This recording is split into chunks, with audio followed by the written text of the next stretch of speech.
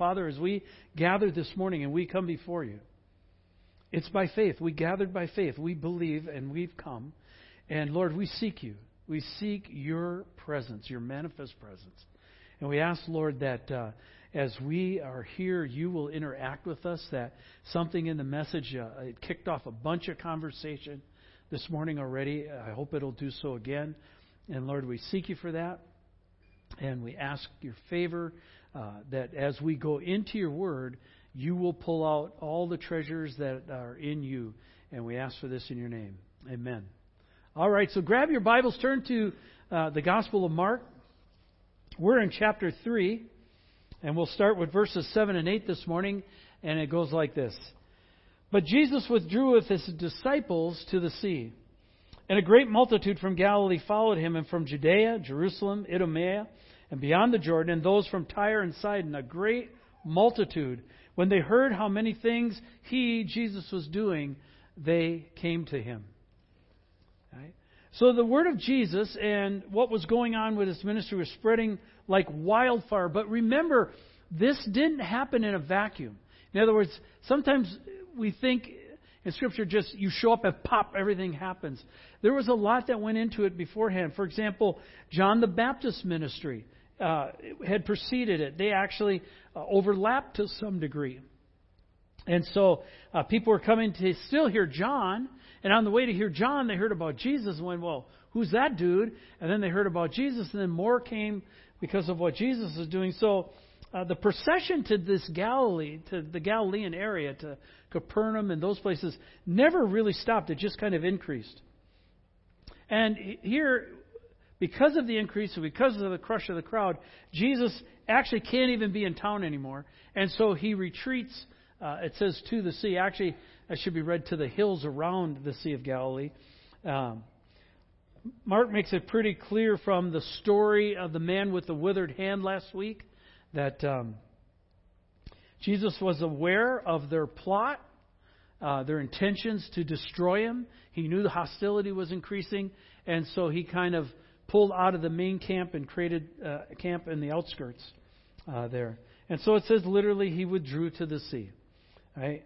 But that didn't keep the crowds from finding him. And so once they found him, they kept rolling out. If you take a look at the map again, here's that map of the area. We expanded it a little bit. You can see the Sea of Galilee. But people were coming from far away, as far as 50 miles away, which is a long way when you think of walking or donkey or that kind of stuff. We'd think it's long if we had to walk down to Thrasher's Corner, right? That's a long walk. Well, this is 50-some miles. If you look at Idumea there, Idumea is Edom. All right? Edom is Esau. So if you go all the way back in the Old Testament, Jacob and Esau, right? Esau becomes Edom. He had red hair. Edom, red. And then Edom becomes Idumea. And so this is a fascinating chapter, and we'll get there in just a second. Tyre's important. If you see up there in the north, on the left there, Tyre. Tyre's important because it's a major shipping port, major trading port on the Mediterranean. So reports of Jesus would have literally gone all around the Mediterranean as that was happening. It's a big deal if people are coming from Jerusalem down to Galilee, because Galilee's kind of the backwater. Galilee was the northern tribes. Galilee was kind of the other side of the tracks for being Jewish. And so for people to come from Jerusalem meant something really big had to be happening for them to make that trek. You just didn't go there because you didn't have anything else to do. And so that was a big deal. Coming back to Edom, foreigners were coming. If you look on that whole east side there, you have Idumea, the Decapolis, the Tetrarchy of Philip. That's was formerly Israel, but really during this period wasn't. And that's what modern day Jordan as we know it today. And so there were a lot of foreigners that were coming to hear what Jesus had to say. Not all of them were Jewish, and many of them were actually hostile to Israel. And they were showing up. And so in this, there's a really interesting historical twist. Here, if you go back to the Maccabees, do you know who the Maccabees were? They were the people that overthrew Antiochus Epiphanes and from Syria, that whole epic, amazing kick butt dudes. Okay, and they literally fought battles where they were outnumbered 1,000 to 1, and they won. If you've never read about the Judas Maccabeus and those guys, fascinating history. I'd encourage you to look them up. But the Maccabees under Judas had some victories against Idumea, and then later John Hyrcanus, one of his relatives, conquered Idumea. And so when they conquered Idumea, they forced them to be Jewish. They said, "You're Jewish now." And that didn't really work because it was laid over the top. And they were never really considered true Jews by the Jews anyway, so it was kind of this uneasy truce sort of thing. But what was interesting is that out of this mix came Herod the Great. Herod the Great was Idumean. All right? So Esau, the sworn enemy of Jacob, all the way down the historical line, you take it all the way to the New Testament, you have Esau and Jacob still warring.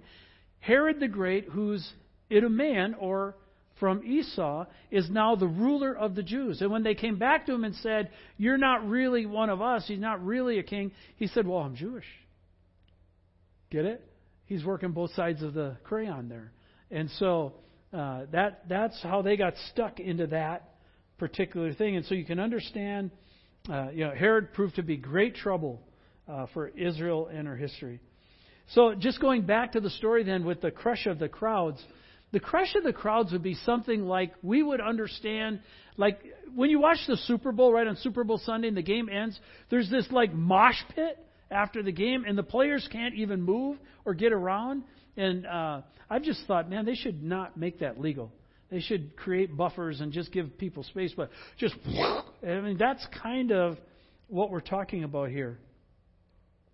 So Mark takes it and explains the story further. He says, "So he told his disciples that a small boat should be kept ready for him because of the multitude, lest they should crush him." So even Jesus was concerned about the pressure of the crowds. "For he healed many, so that as many as had afflictions pressed about him to touch him. And the unclean spirits, whenever they saw him, fell down before him and cried out, saying, 'You are the Son of God.' But he sternly warned them that they should not make him known." The press of the crowds, the crush, things had gotten really out of hand. So bad that Jesus had to actually preach from a boat. Right? He's offshore. They can't get to him, and so he can preach from there and heal people. It says he healed many, so that as many as had afflictions. Other translations would say diseases or plagues. It's probably best to understand this as if you had some besetting condition, some physical condition, some health condition, some mental condition, some spiritual, emotional condition, that was who Jesus touched, and then he healed them. Again, even if the crowds weren't quite sure who Jesus was, the demons knew very clearly who he was. It says they would cry out, "We know who you are, the Son of God." And now again, this is not an affirmation of faith.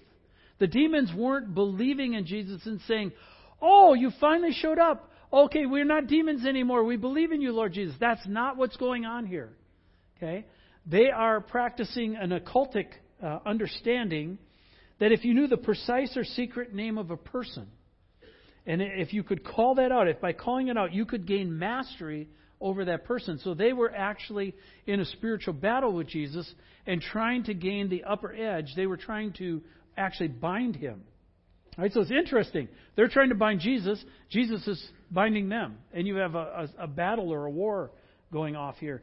The Expositor's Bible commentary says, "These cries of recognition were designed to control him and strip him of his power."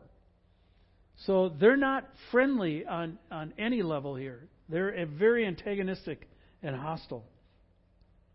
The Expositor's Bible commentary goes on to say that Jesus silenced the outcries of the demons because the time for the clear revelation of who he was had not yet come. And besides that, the demons were hardly appropriate heralds for him.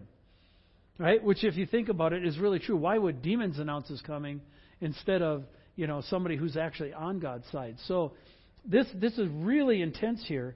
In a sense, how we'd understand it, they were trying to blow his cover. They were trying to play his hand out before he was ready to play it out. And so he just shut them down. Bang, bang, bang. Be silent. Bang. Right? And so people kind of knew something was going on.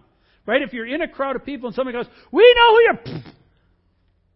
Well, that's odd. Right? What's going on? Son of God! Right? And Jesus would command them to be silent, and they knew something was up. It goes on. Because of all this, it says that he went up on the mountain and called to him those that he wanted for himself.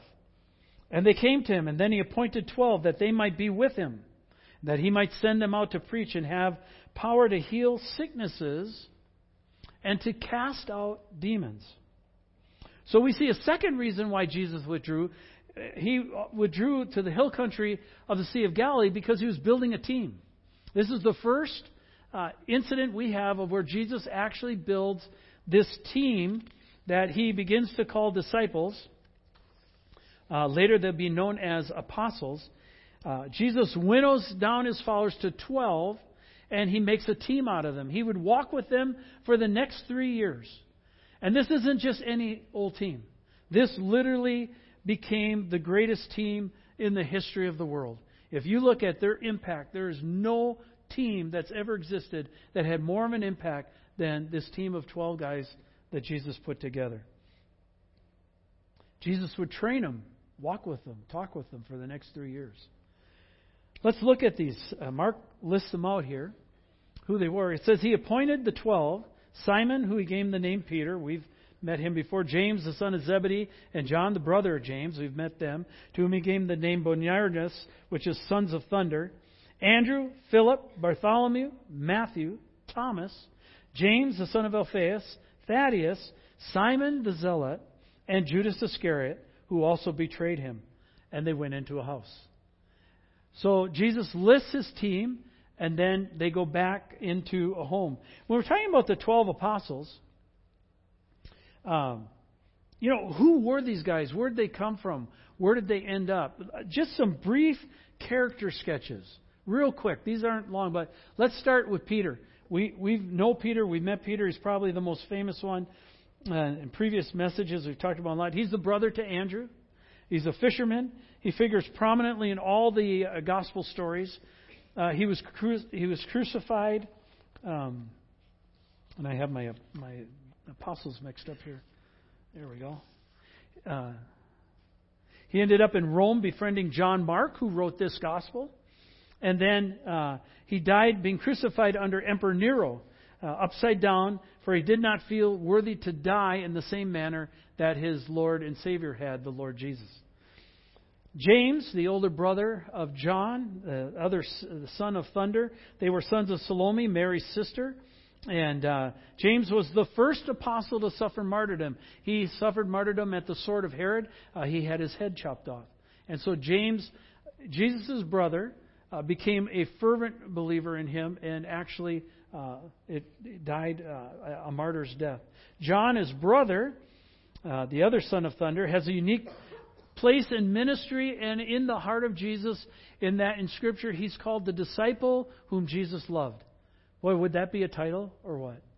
You're the one who Jesus loved. And it's a great...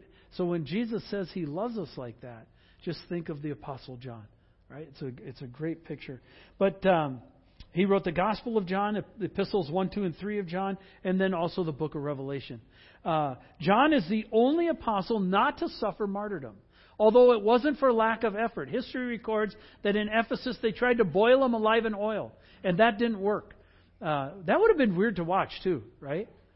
I mean, if you're one of them trying to persecute John, you tried to boil him alive and it didn't work, like, now what do we do? Right? And they got freaked out by him, and so they took him and put him on this rocky outcrop in the Mediterranean called Patmos, and out there he wrote this little book called Revelation. Right? So God had some special plans for John. Andrew, brother to Peter, is prominent in several of the gospel stories. Andrew preached in what is now modern-day Russia. At that time it was known as the land of the man-eaters. Well, that's a catchy description, right? It kind of gives you the idea of how warlike they were. And he also preached in Greece and founded a church in Constantinople. And he was crucified in Patras, Greece. on a cross which looks like an X. And so that has become down through history now known as St. Andrew's Cross. If you go to Amalfi, Italy, which we had the privilege to go to last summer, there is in Amalfi the Church of St. Andrew. And you walk in the church. It's kind of a museum. You pay your €3 and walk in. But in the church, way in the back, in a place is the actual crypt that holds the remains of St. Andrew. All right? And so if you're there and you're standing there, you're literally 3 feet away from that crypt, and you realize, wow, St. Andrew, Peter, Jesus. You're not that far removed. You just kind of goosebumple stuff, right? I mean, it's pretty incredible. If you ever get a chance, I hope you go see it. Philip, mentioned in several of the biblical stories, he invited Nathanael or Bartholomew to come and check Jesus out. His journeys took him to the African city of Carthage and also Phagaria, which is what we call it modern-day Turkey. He died a martyr on an upside-down cross. Bartholomew, also known as Nathanael, was an Israelite in whom there was no guile. He was a straight-up dude, right? No guile means there was no cunning or no craftiness in him. He preached the gospel in both India and Armenia, and he was martyred for his faith. He was filleted alive by whips. So they just skinned him alive, whipping him, and then they crucified him on a cross, also upside down. Matthew, we've met. We know him, the tax collector. And he wrote the Gospel of Matthew.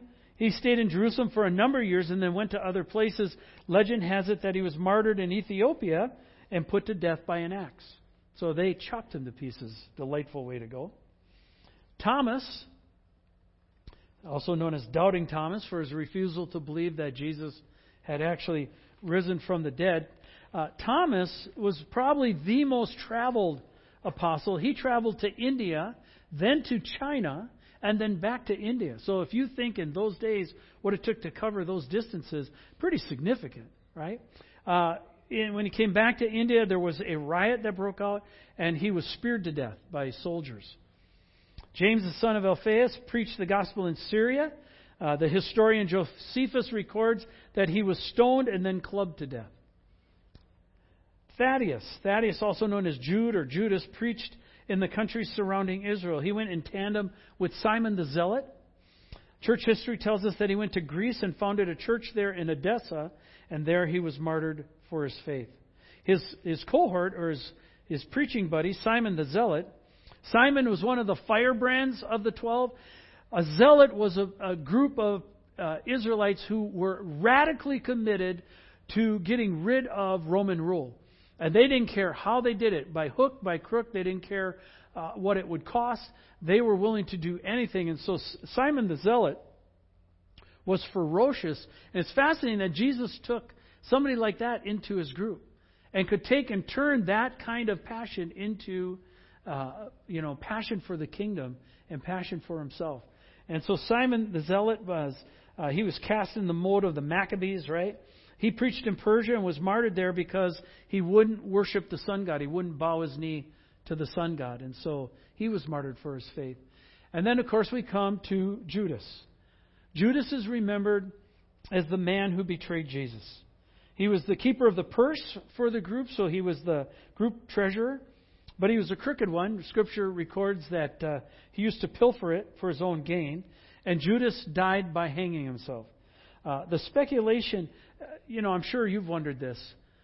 From the beginning, if Jesus knew from the beginning that Judas would betray him, why did he include him on the team?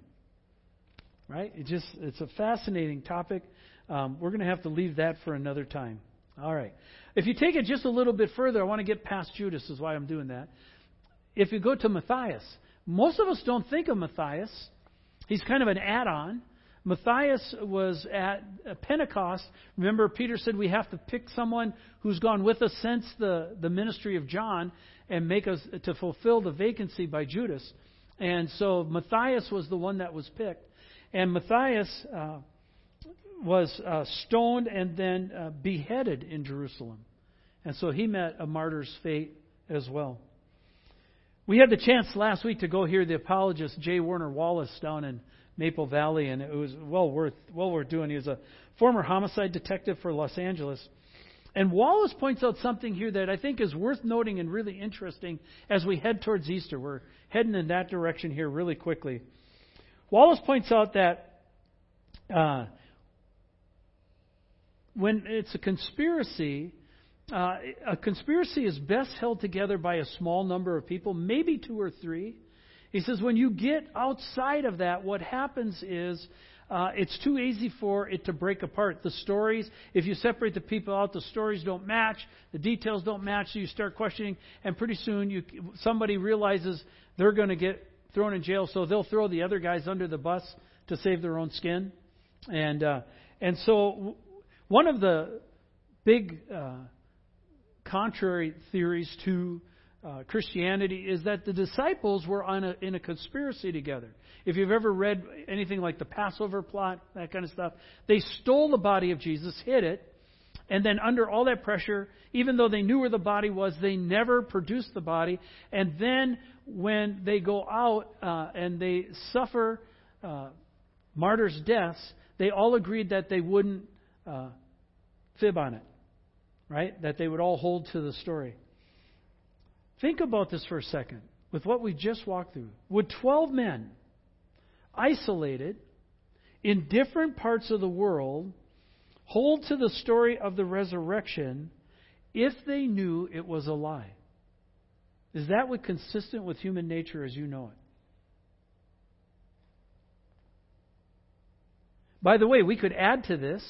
Paul was put to death by Nero in Rome. Luke was hung in Greece. Dr. Luke, who wrote the Gospel of Luke. Mark, who wrote this Gospel, was dragged by a horse until he died in Alexandria. Delightful way to go.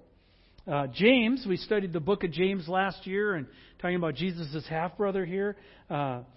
James was thrown off a rampart of the temple and then bludgeoned to death by a club.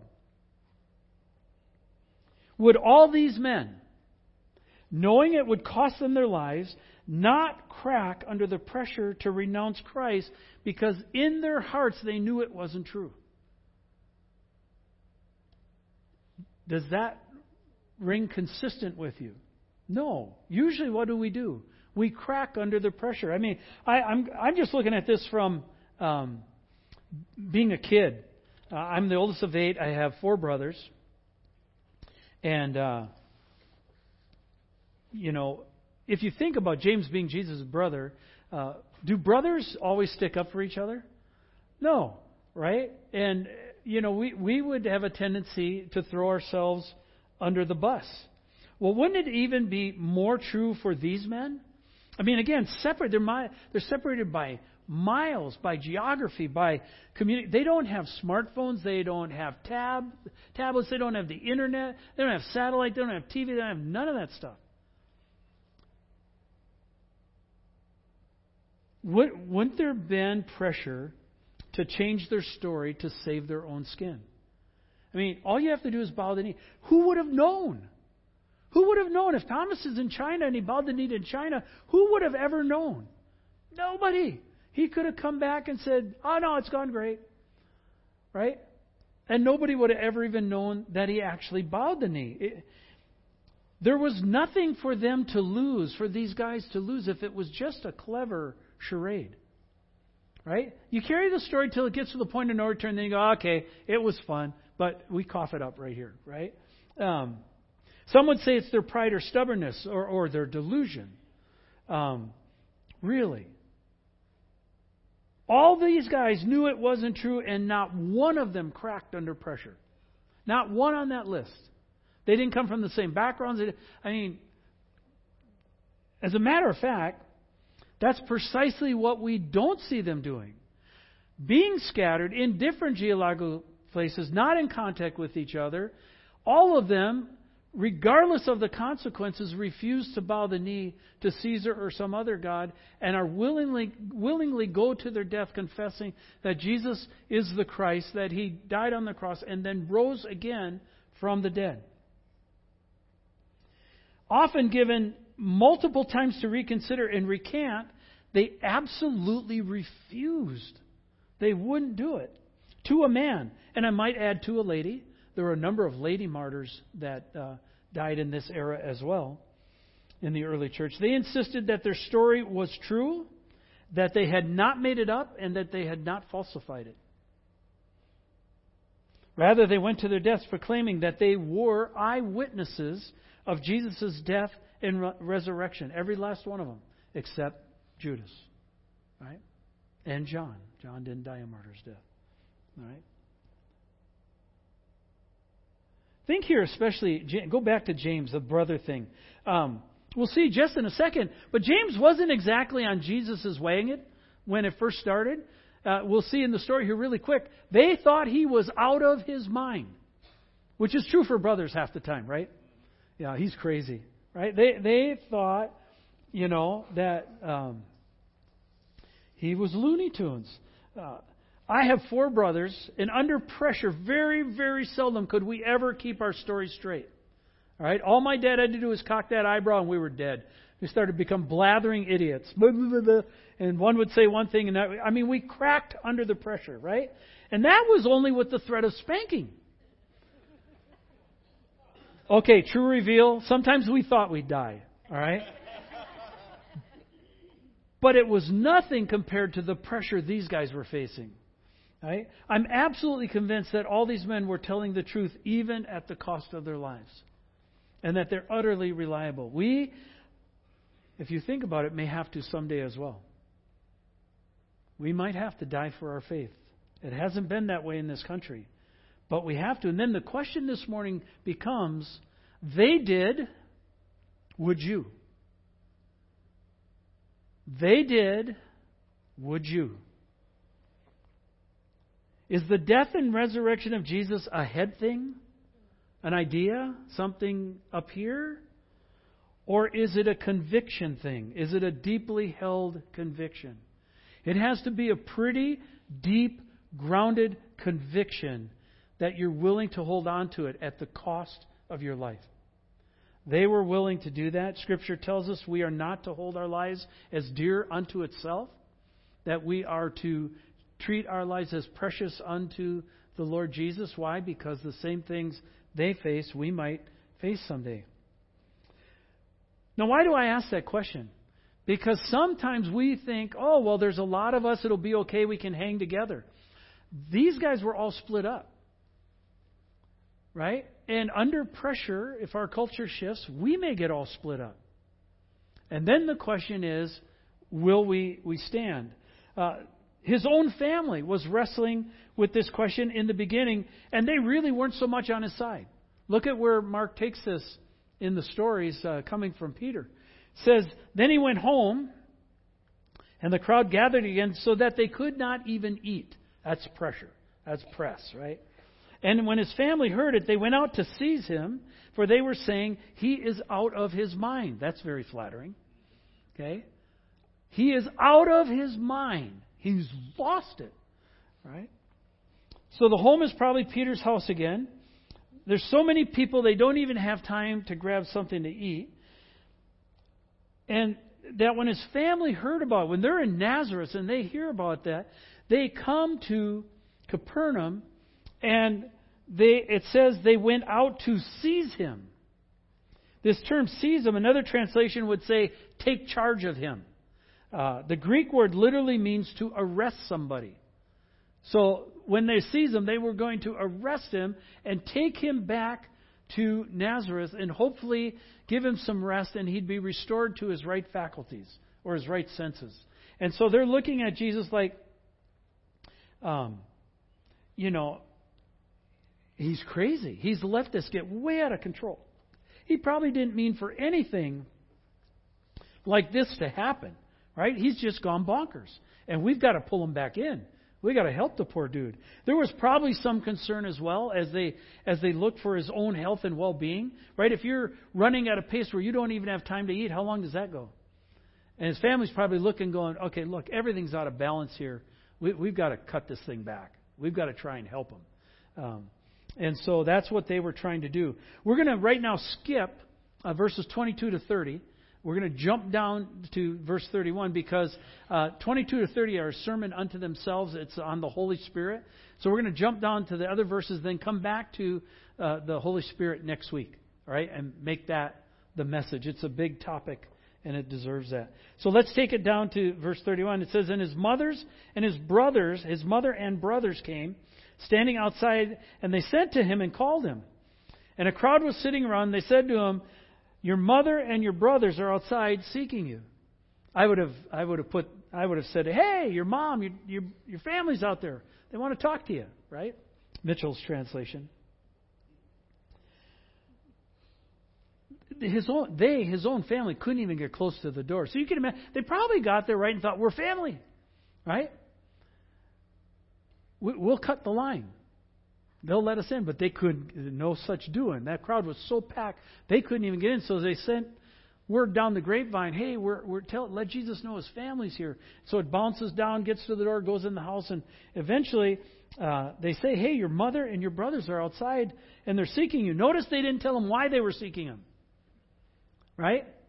By the way, they think you're crazy and they want to lock you up. But don't worry about that. They just want to talk to you. Okay? They didn't say that. All right?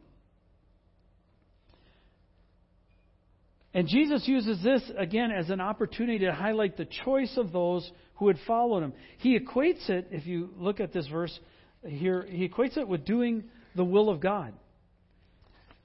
What does he say? And it says, and he answered them, to the people who said, "Hey, your family's here." He said, "Who are my mother and my brothers?"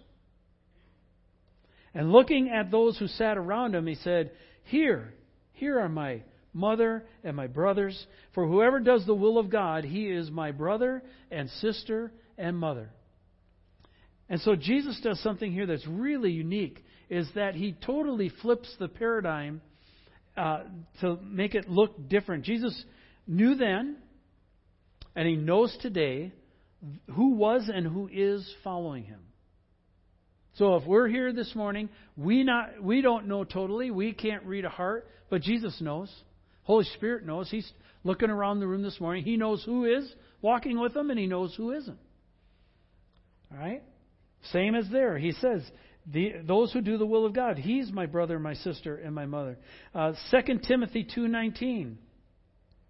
Jesus is equating following him to doing the will of God. And if you followed him, then you're part of his family. 2 Timothy says, unequivocally states that God's firm foundation stands bearing this seal. Two things. Here's the seal. Number one, the Lord knows those who are his. And two, let everyone who names the name of the Lord depart. That means walk away from iniquity. In other words, as you see your sin, walk away from it. God knows those who are his, and those who are his should walk away from sin. Right? Jesus was saying that those who chose him were those then who did that, and those who did that were then his family. Again, he's flipping the paradigm. What is he doing? Rather than, in this house, they're sitting there, rather than him going to them, what does he do? They have to come to him. Right? He's saying the kingdom of God, I'm here now. I've come. Now you need to come to me. And you see this all the way through Scripture. It was those who had followed him who belonged to him.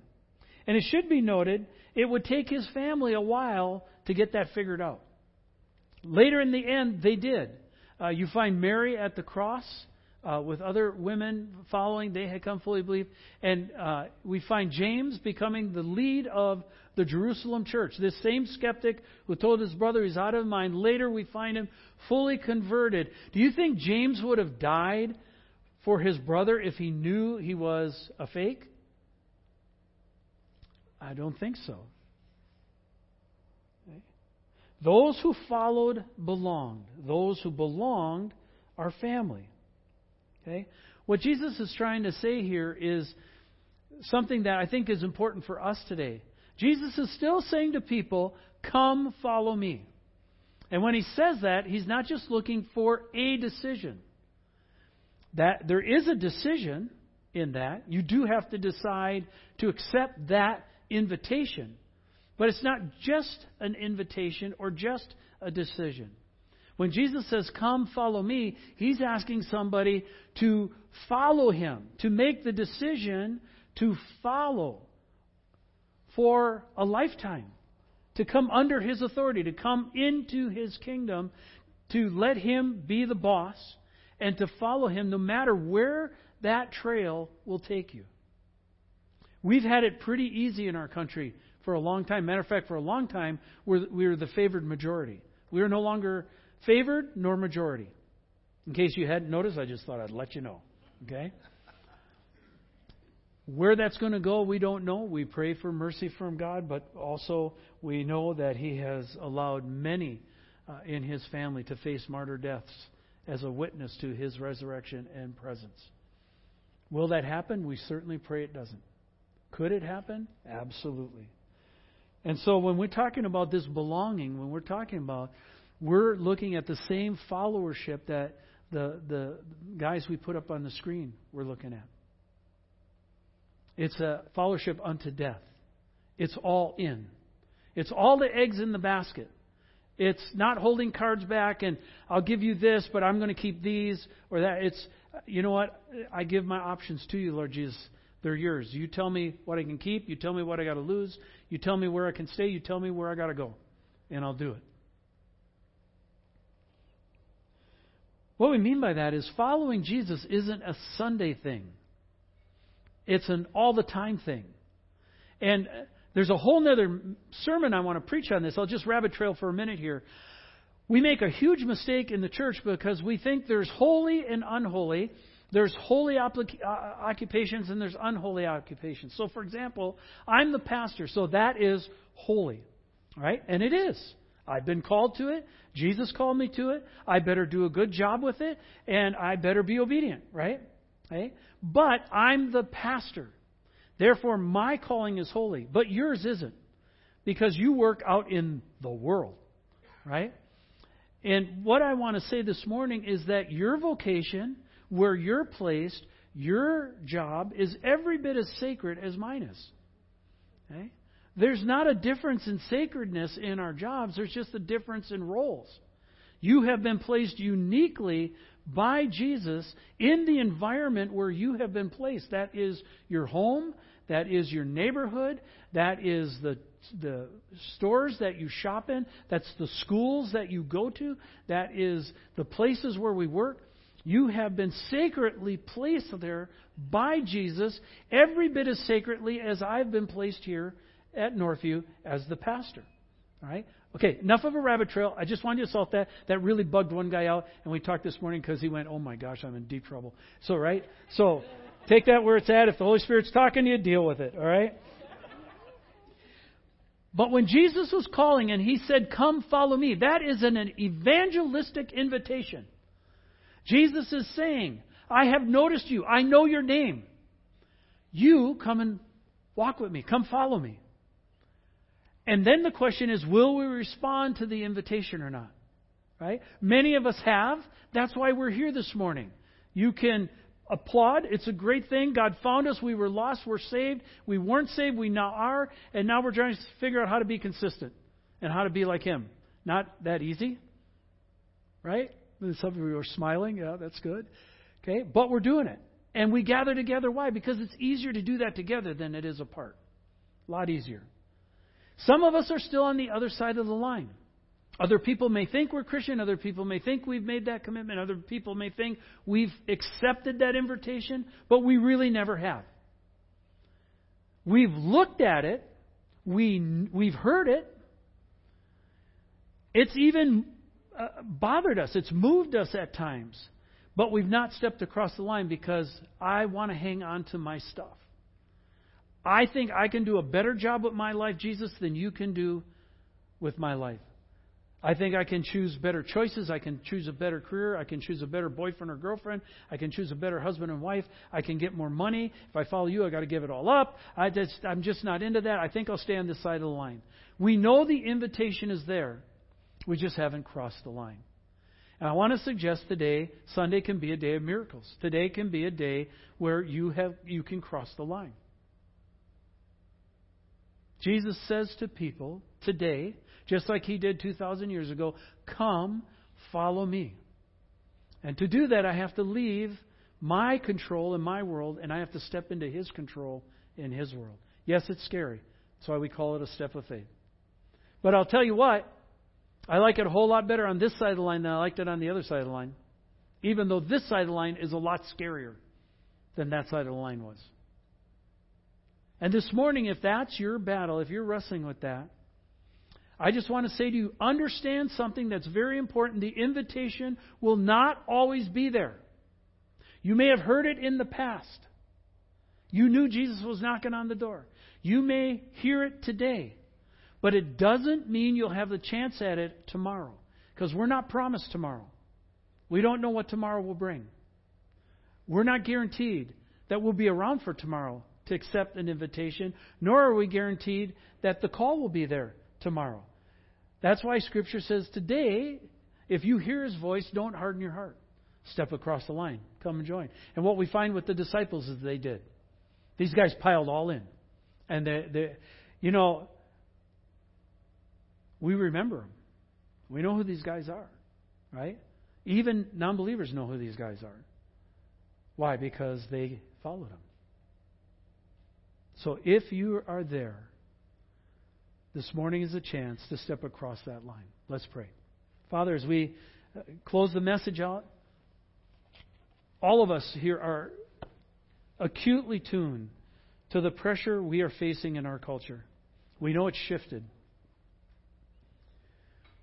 We're wondering how far that rubber band is going to stretch. We're wondering how long we can sit in the middle and be peacemakers. We don't know. And we recognize, Lord, we must come to you and ask for you a courage and a faith greater than what we possess at this moment. Lord, some of us, as we talk, are on the other side of the line. It's for that very reason we haven't crossed the line. And yet we know you've spoken personally to us and said, come, follow me. Lord, if somebody's there this morning, may they just have great faith and say, you know what? Today is the day. Now is the time. I've heard it before. I need to do it. Lord Jesus, I want to cross that line. I want to follow you. I want to come into your kingdom. I want to have my sins forgiven. I need to come under your lordship and control. Lord, walk among us. You know those who are yours. You know those who aren't.